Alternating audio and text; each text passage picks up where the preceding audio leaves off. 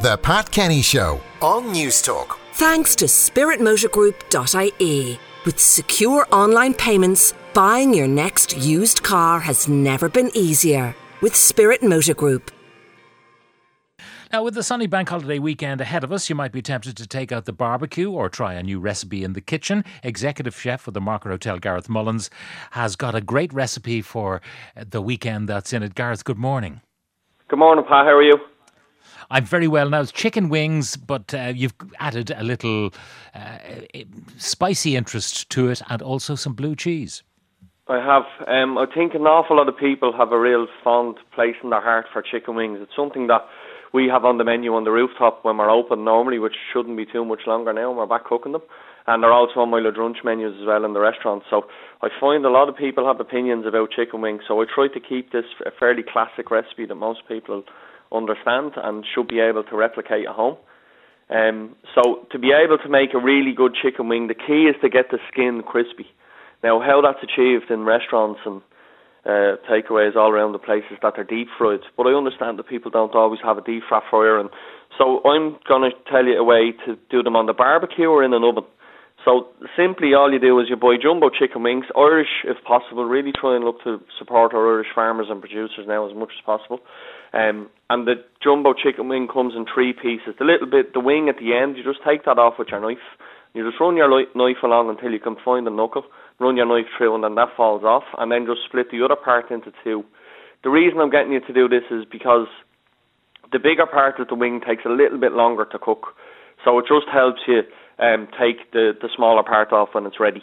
So then into a bowl, a splash of olive oil, and I just like to season them with salt at this point. And then they're ready to go onto the barbecue. So onto the barbecue, get your barbecue nice and hot, and you're going to grill them. And the same as like I was talking about cooking the steaks a couple of weeks ago, don't keep moving them around when you put them onto the barbecue. So we've actually filmed a little video recipe for this, and you can see me doing it, standing in front of a barbecue. But you lay them on the barbecue, leave them for about 3 or 4 minutes on one side, and at that point then you're going to turn them, give them another 3 or 4 minutes, and then once they've had about 8 or 10 minutes of cooking, it's just about getting to the ones that probably need a little bit more time.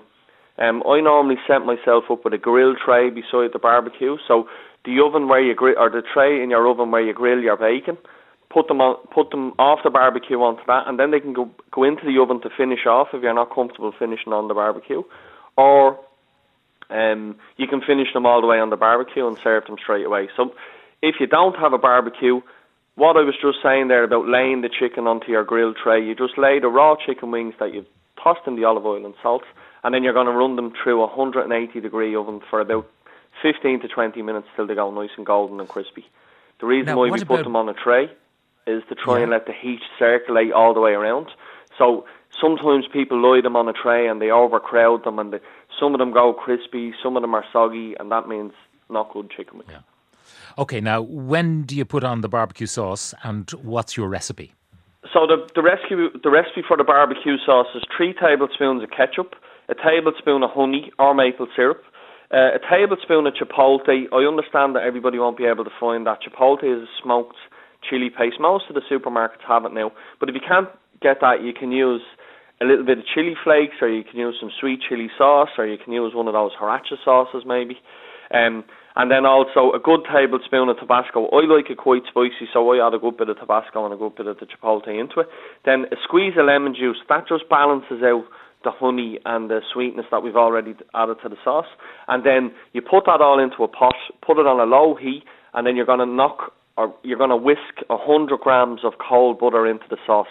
That will make the sauce go nice and shiny, and it'll make it taste really rich.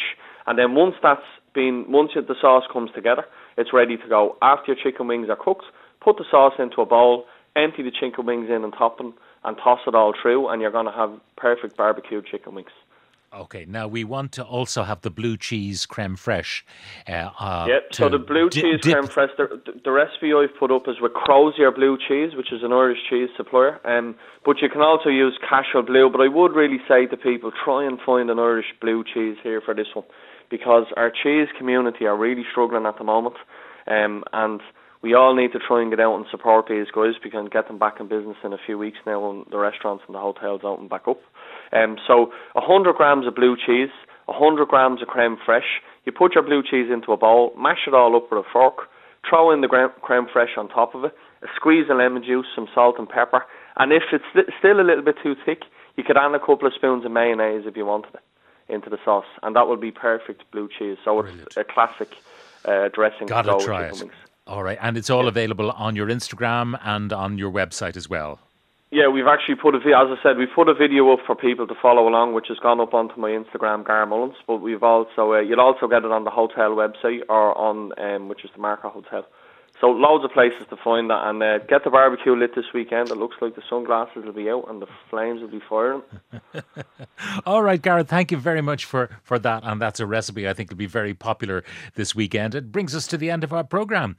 If you want to hear more from the show, download the News Talk app. And don't forget, we podcast all of our items so you can always listen back or hear things that you've missed.